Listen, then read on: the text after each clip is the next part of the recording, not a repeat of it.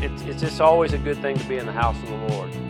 I believe that God has something big and something powerful for us each time we come together.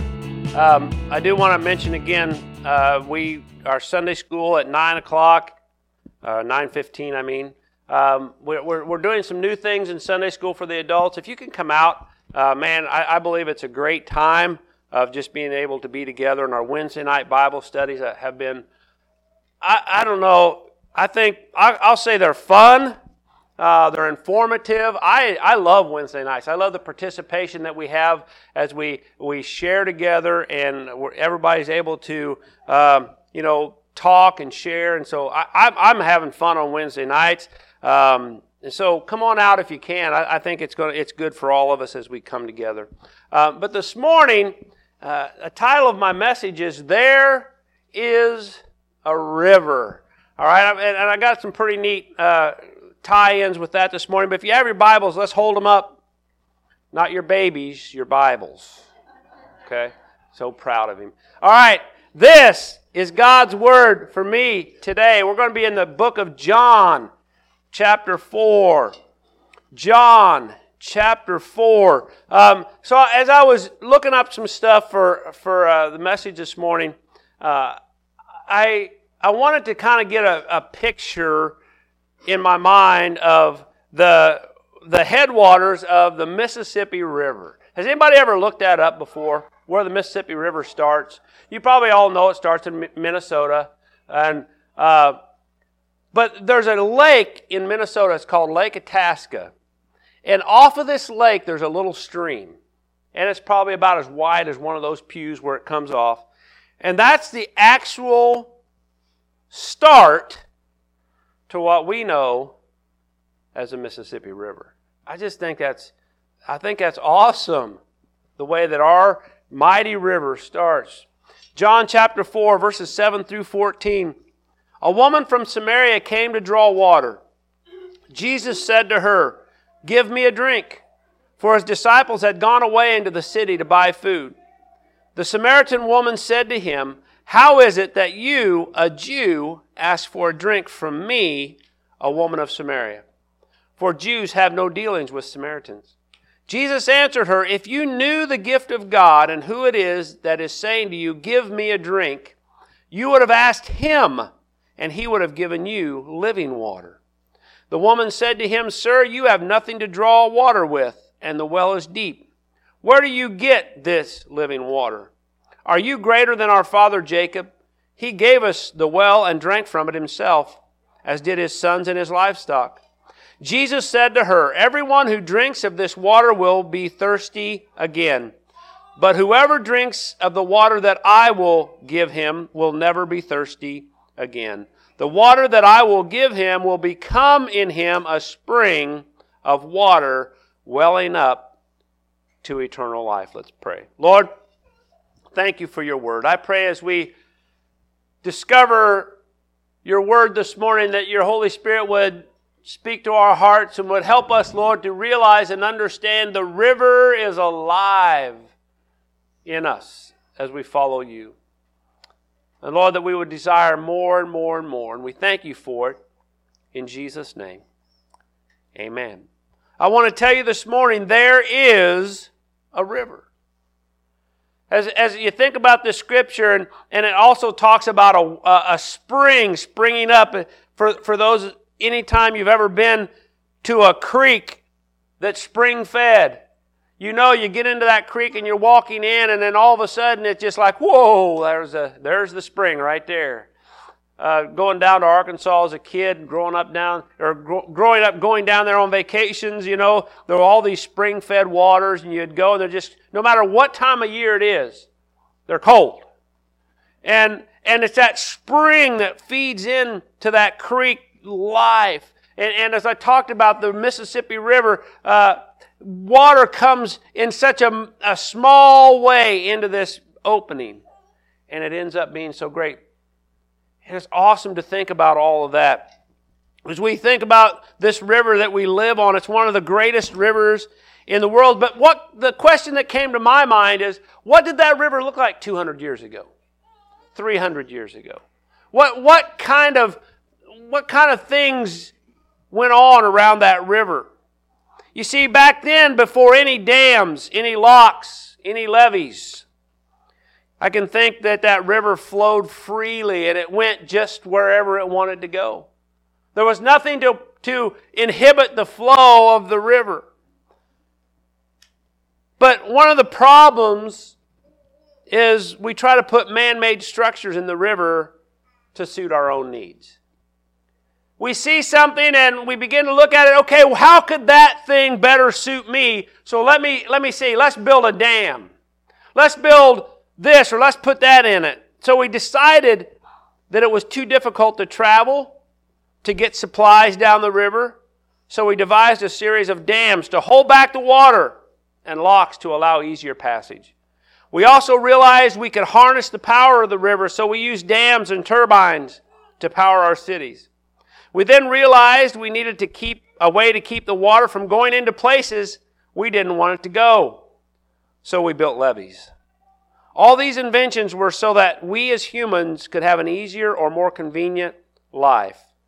And so you think, well, it's worked out pretty good for us, hasn't it, Pastor? Well, yeah, really it has in a lot of ways. You're right, we have barge traffic that saves hundreds of thousands of dollars in travel. We have nicely contained riverbanks for the most part that, where life can go on as we want it to go. We can build our cities and we can live life in such a way that it's convenient for us as humans. But there has been a downside. Since we felt like we were in control of this great river, we have built homes and businesses right on its banks. Even cities have chosen to take the chance that we were in control. When we think we're in control, we tend to do things we probably shouldn't. In the long run, many have paid a high price for that trust. But to the majority of us, we think it's probably been a worthwhile trade-off. I was thinking about it as I was looking at the elevation on my GPS, Well, I'm way above, where my house is, I'm way above, right? I don't ever have to worry about that river getting to me. And so, I think, oh, that's pretty good. But then I think about the destruction and devastation that has taken place over the years. And again, it's a trade-off because we have made it so convenient for life along the river. And we think about just above, the dam, we have this dam right up here, and we see that because we have dammed the river, what has happened on the upside of that dam, on the Illinois side especially?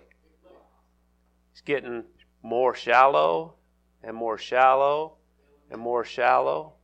More and more silt is filling in. They're starting to worry about the channel even. Why? Because we've restricted the flow of the river. And when you restrict the flow, the sediment begins to build up. Out in the channel where the flow is strong, it's not so much of a problem. But over on the sides, the lily pads they're getting further and further. When my brother, he lived in some cabins right down along the river that are now gone. But I can remember wading out into the river and getting almost halfway across the river and never getting up to hardly past your chest. Why? Because the mud and the silt has been allowed to settle because we've removed the force of the river. How do we then view the river of God? Do we feel it as something we should control, or will we let it flow as He wants it to? Now think about that. When God wants to move, how do we feel? We get nervous. We start to say, oh, wait a minute. Oh, stop it right there. I've been in church services. One of the most, and nobody else in here knows this situation. There are a few of you that were there that day. Jared was preaching at a church. He was a college kid. He was preaching. No, this was a different story. You guys might not have been there. He was preaching, and the Spirit of God was moving. And I'm thinking, oh man, this is powerful. And the pastor got up, and he got up and he had to start explaining things.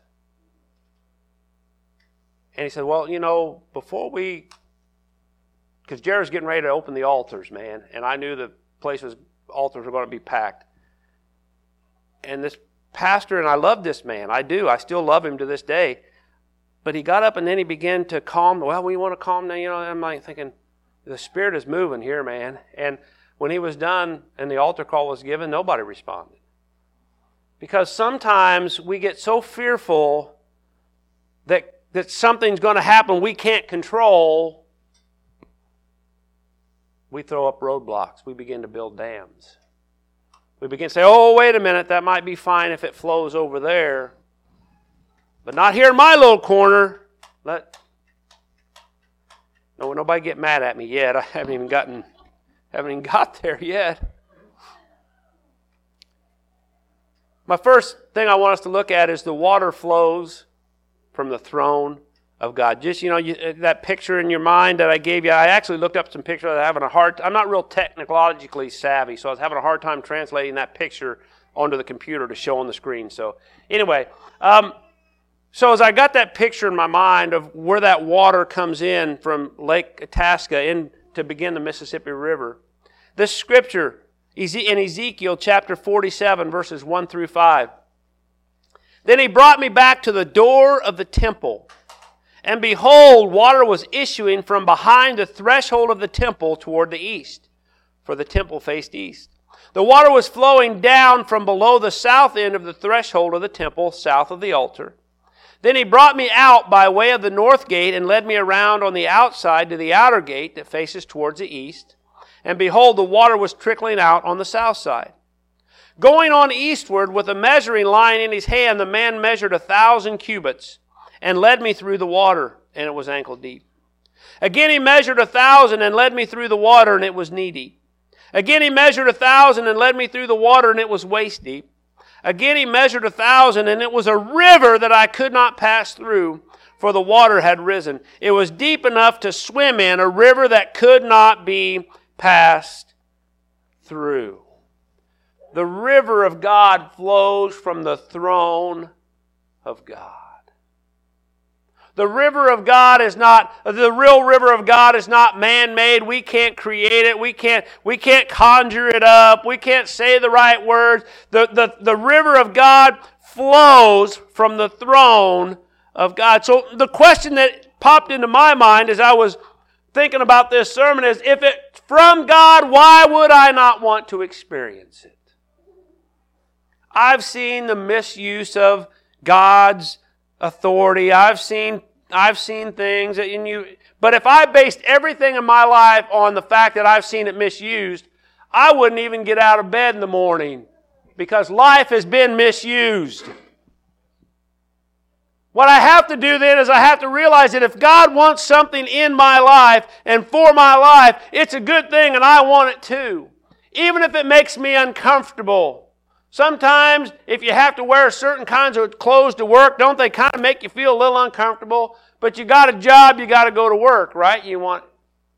Sometimes you have to maybe ride in a car that makes you a little uncomfortable, right? But you got to get to where you're going, so you get in it and you push on the gas and you go, right? Sometimes you go to somebody's house for dinner and they ask you to eat something that might make you feel a little uncomfortable, right? Some of these missionaries you talk to, they say, we don't even ask anymore. We just eat what they put out. We don't ask. And you're like, oh, Lord help me. But I don't want to starve to death, so I'm going to do something that may make me a little uncomfortable. But if it's from God, if God is wanting more in my life, why would I not want it? Even if it makes me uncomfortable, even if it might make me stand out a little bit in the crowd, why would I not want something that God has to offer?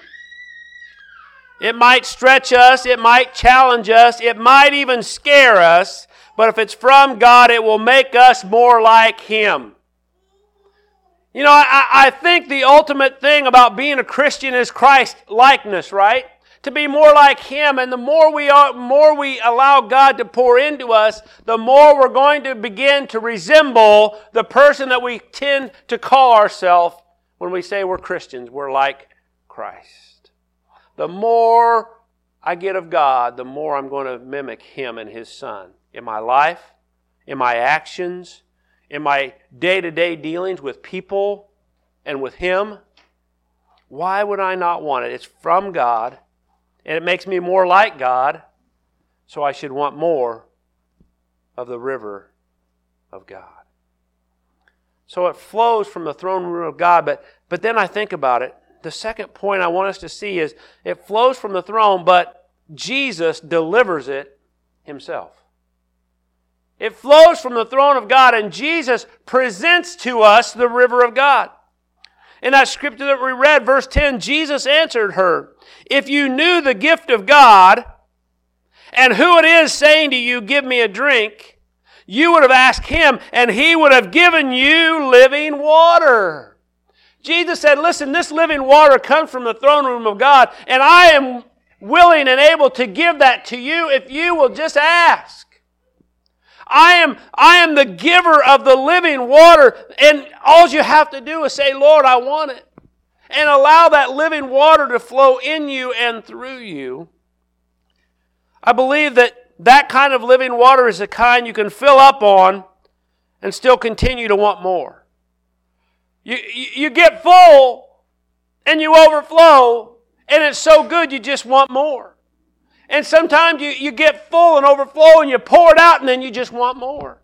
It's the kind of living water that even though we get enough and even though we get satisfied, we want more because it's so good and it comes from Jesus Christ Himself.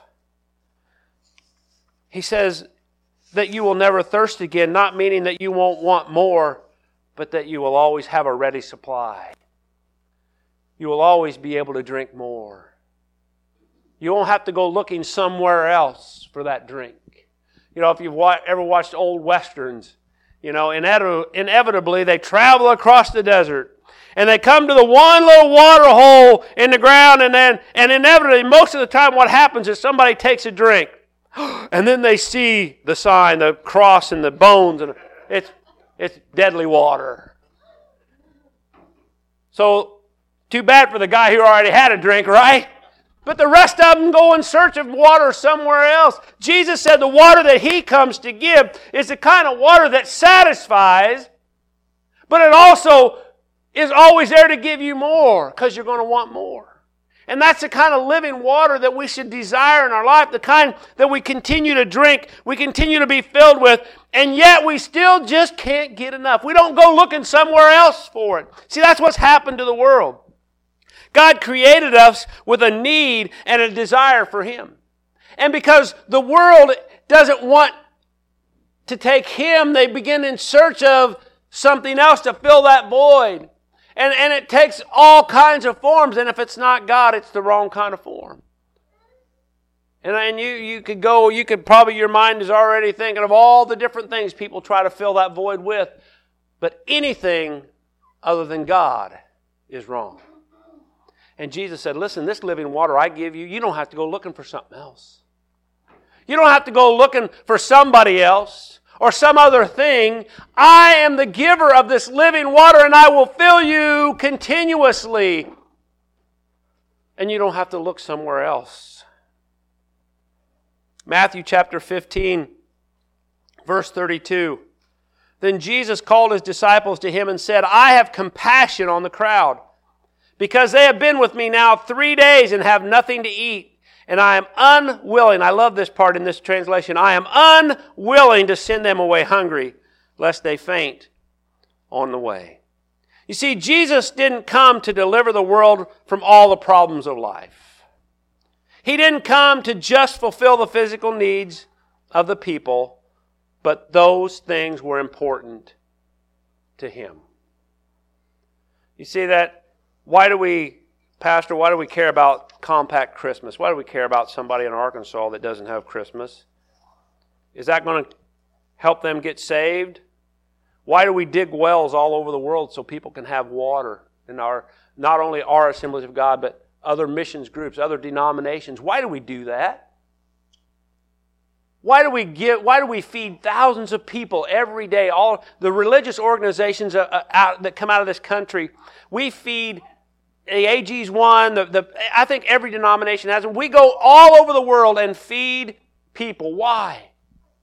Because we know, just like Jesus, that even though their greatest need is spiritual, if you don't do some of the meet the physical needs, they're never going to listen to the spiritual. Jesus had a crowd of people. They'd been listening to him preach for 3 days. Come on now. If I asked you guys, say, hey, I'll let you guys out about Wednesday. And they didn't leave. For 3 days, they didn't leave. They stayed there, and they slept there. And not only did they not leave, they didn't eat. Now, come on. If I hold you till noon, come on. Now, I know. I'm with you. My stomach's already growling. But here Jesus said, listen, this crowd has been with me for 3 days. They've been listening to my teaching, and I'm done, okay? Sermon's over, but I am unwilling to let them leave until you feed them. Whew. Like, wait a minute, Jesus, we ain't got no food. We ain't got but just a little bit left. We ain't got, what are we supposed to do? Jesus says, I am unwilling for them to leave until they're fed. Isn't that awesome? Jesus didn't say, oh, I'm done preaching, go home. Woo, you got it now. Get out of here. Scoot, scoot, scoot. I got to get going. Go ahead and go. Last person out, lock the door. I had a preacher friend that said, he does that. He said, last person out, lock the door, I'm going. That's okay. But Jesus said, listen, I've met their spiritual need, but I got to meet their physical need. Isn't that awesome? You know, sometimes we forget that Jesus, yes, the most important thing is spiritual. Don't get me wrong. But Jesus cares about us so much that He wants to work on every need that we have. Spiritual, physical, financial. Jesus cares about every part of us. And the more we get filled with Him, guess what? The more we should care about others the same way. The more we should not just look at, well, you know, I've been preaching to them for 5 years. They ain't got saved yet. Well, maybe they got some other need maybe you can help them with too. Not always talking about financial. It's not always financial, but maybe there's something else. Maybe they need something else from you besides just, and don't get me wrong, I'm not saying don't preach the gospel, but I'm saying, say, God, well, maybe there's something else that they need that I could help them with that will open their heart to the gospel. We can get blinders on sometimes. And I'm telling you, it can come especially, you know, from pastors. I understand that. But say, God, what is it that I can do in their life that will open their hearts to you? What is it that I can do to be an influence in their life? Jesus said, I want to feed them. Not only do I want to preach to them, but I want to give them the strength to go home. So let's feed them. You see, what Jesus has for us will empower us in every area of our life. Every part of us will be empowered when we just allow the river of God to flow in us. Our work life will change. Our marriages will change. Our parenting will change. Our interactions at the different places we go should change. And the devil will just keep making it harder and harder. Those people we work with will get more and more like rascals. The people at Walmart will get more and more frustrating. And the people on the road will just simply make us furious more and more. But the more we become like Him, the more we will learn to just relax. He's with us. Maybe sometimes He'll have to put both hands on our shoulders and say, now calm down, Terry. You know, calm down a little bit. It's okay. It'll be all right. 2 more minutes in line ain't going to kill you. When we allow the river of God to flow in us, it will change us in every part of our life.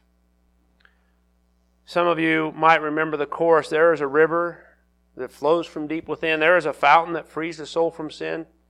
Come to this water, there is a vast supply. Come to this river that never shall run dry. That's the river this morning that Jesus has for us. Comes from the throne. It's delivered by Jesus Christ Himself. And the river brings life. Revelation chapter 22, verses 1 and 2. Then the angel showed me the river of the water of life, bright as crystal, flowing from the throne of God and the Lamb through the middle of the street of the city. Also on either side of the river, the tree of life, with its 12 kinds of fruit, yielding its fruit each month.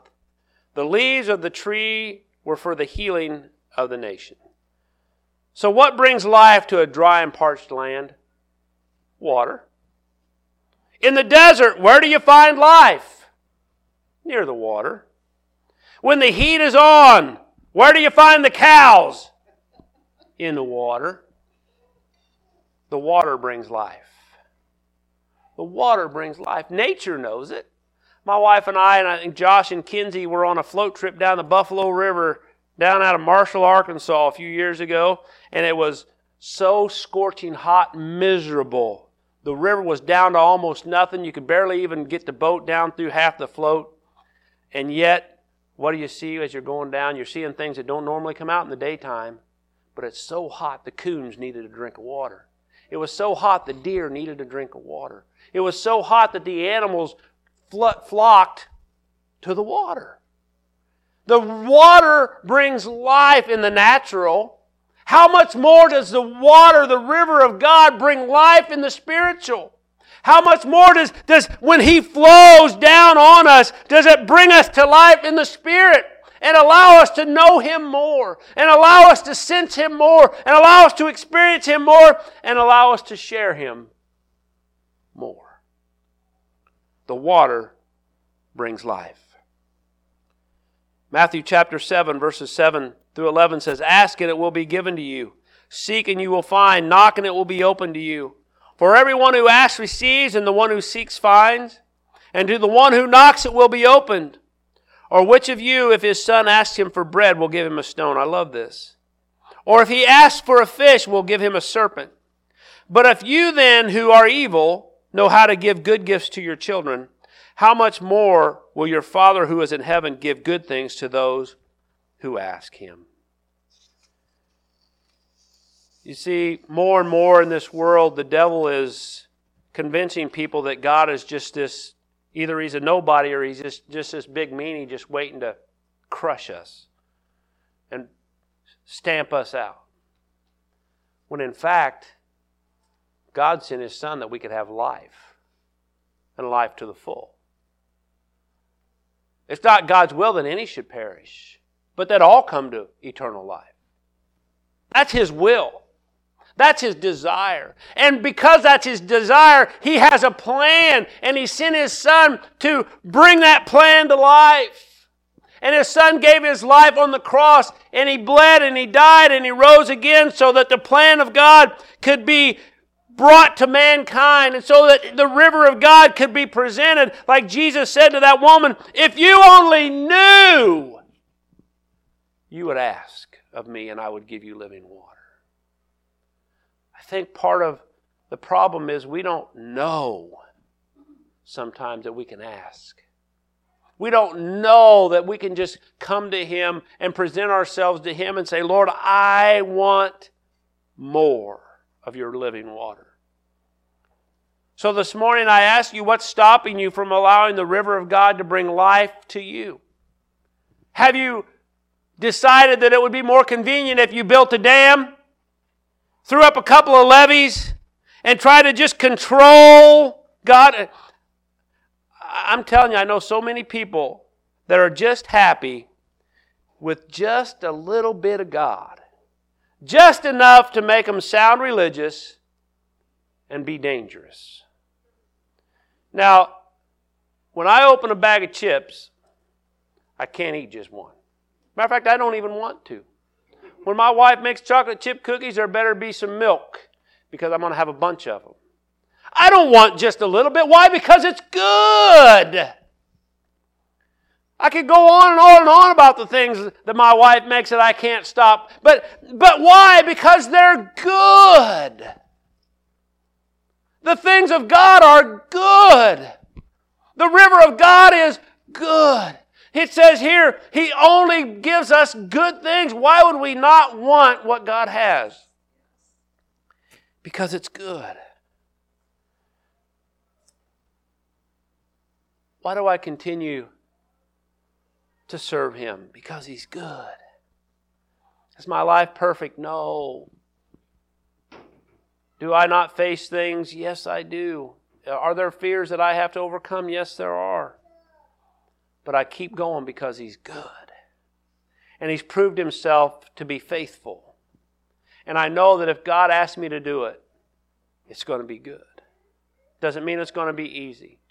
It doesn't mean that it's not going to scare me a little bit. But if God wants it for me, why would I not want it? If God has it for me, why would I not ask for it? He says here, you and I, when our kids ask us for something, we're not going to give them something bad, are we? We're not maybe not going to give them everything they want. But if they're hungry, we're going to feed them, right? We may not give them everything they want, but we're going to take care of what they need. But God says, if you can do that as just mere humans, how much more will God give good things to those who ask? So then this morning, it's up to us to ask. It's up to us to say, Lord, I want to get into the river. I like that scripture where, He steps out and He gets ankle deep, and then He goes a little deeper, and He goes a little deeper, and He goes a little deeper till it's just water to swim in.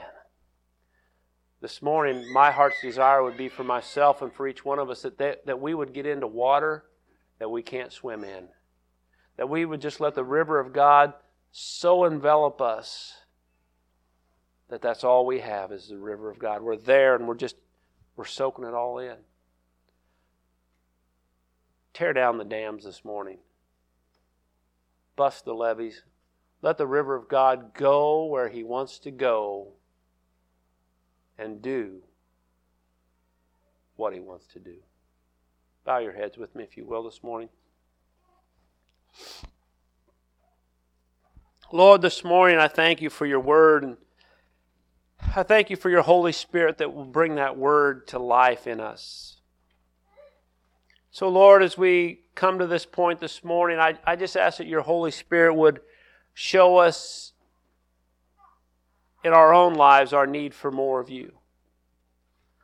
Because I believe, Lord, that as we take inventory, that we will see that no matter how full we are, we need more. And so, Lord, this morning I ask that Your Holy Spirit would help us to respond to You and put ourselves in that place where we ask for more.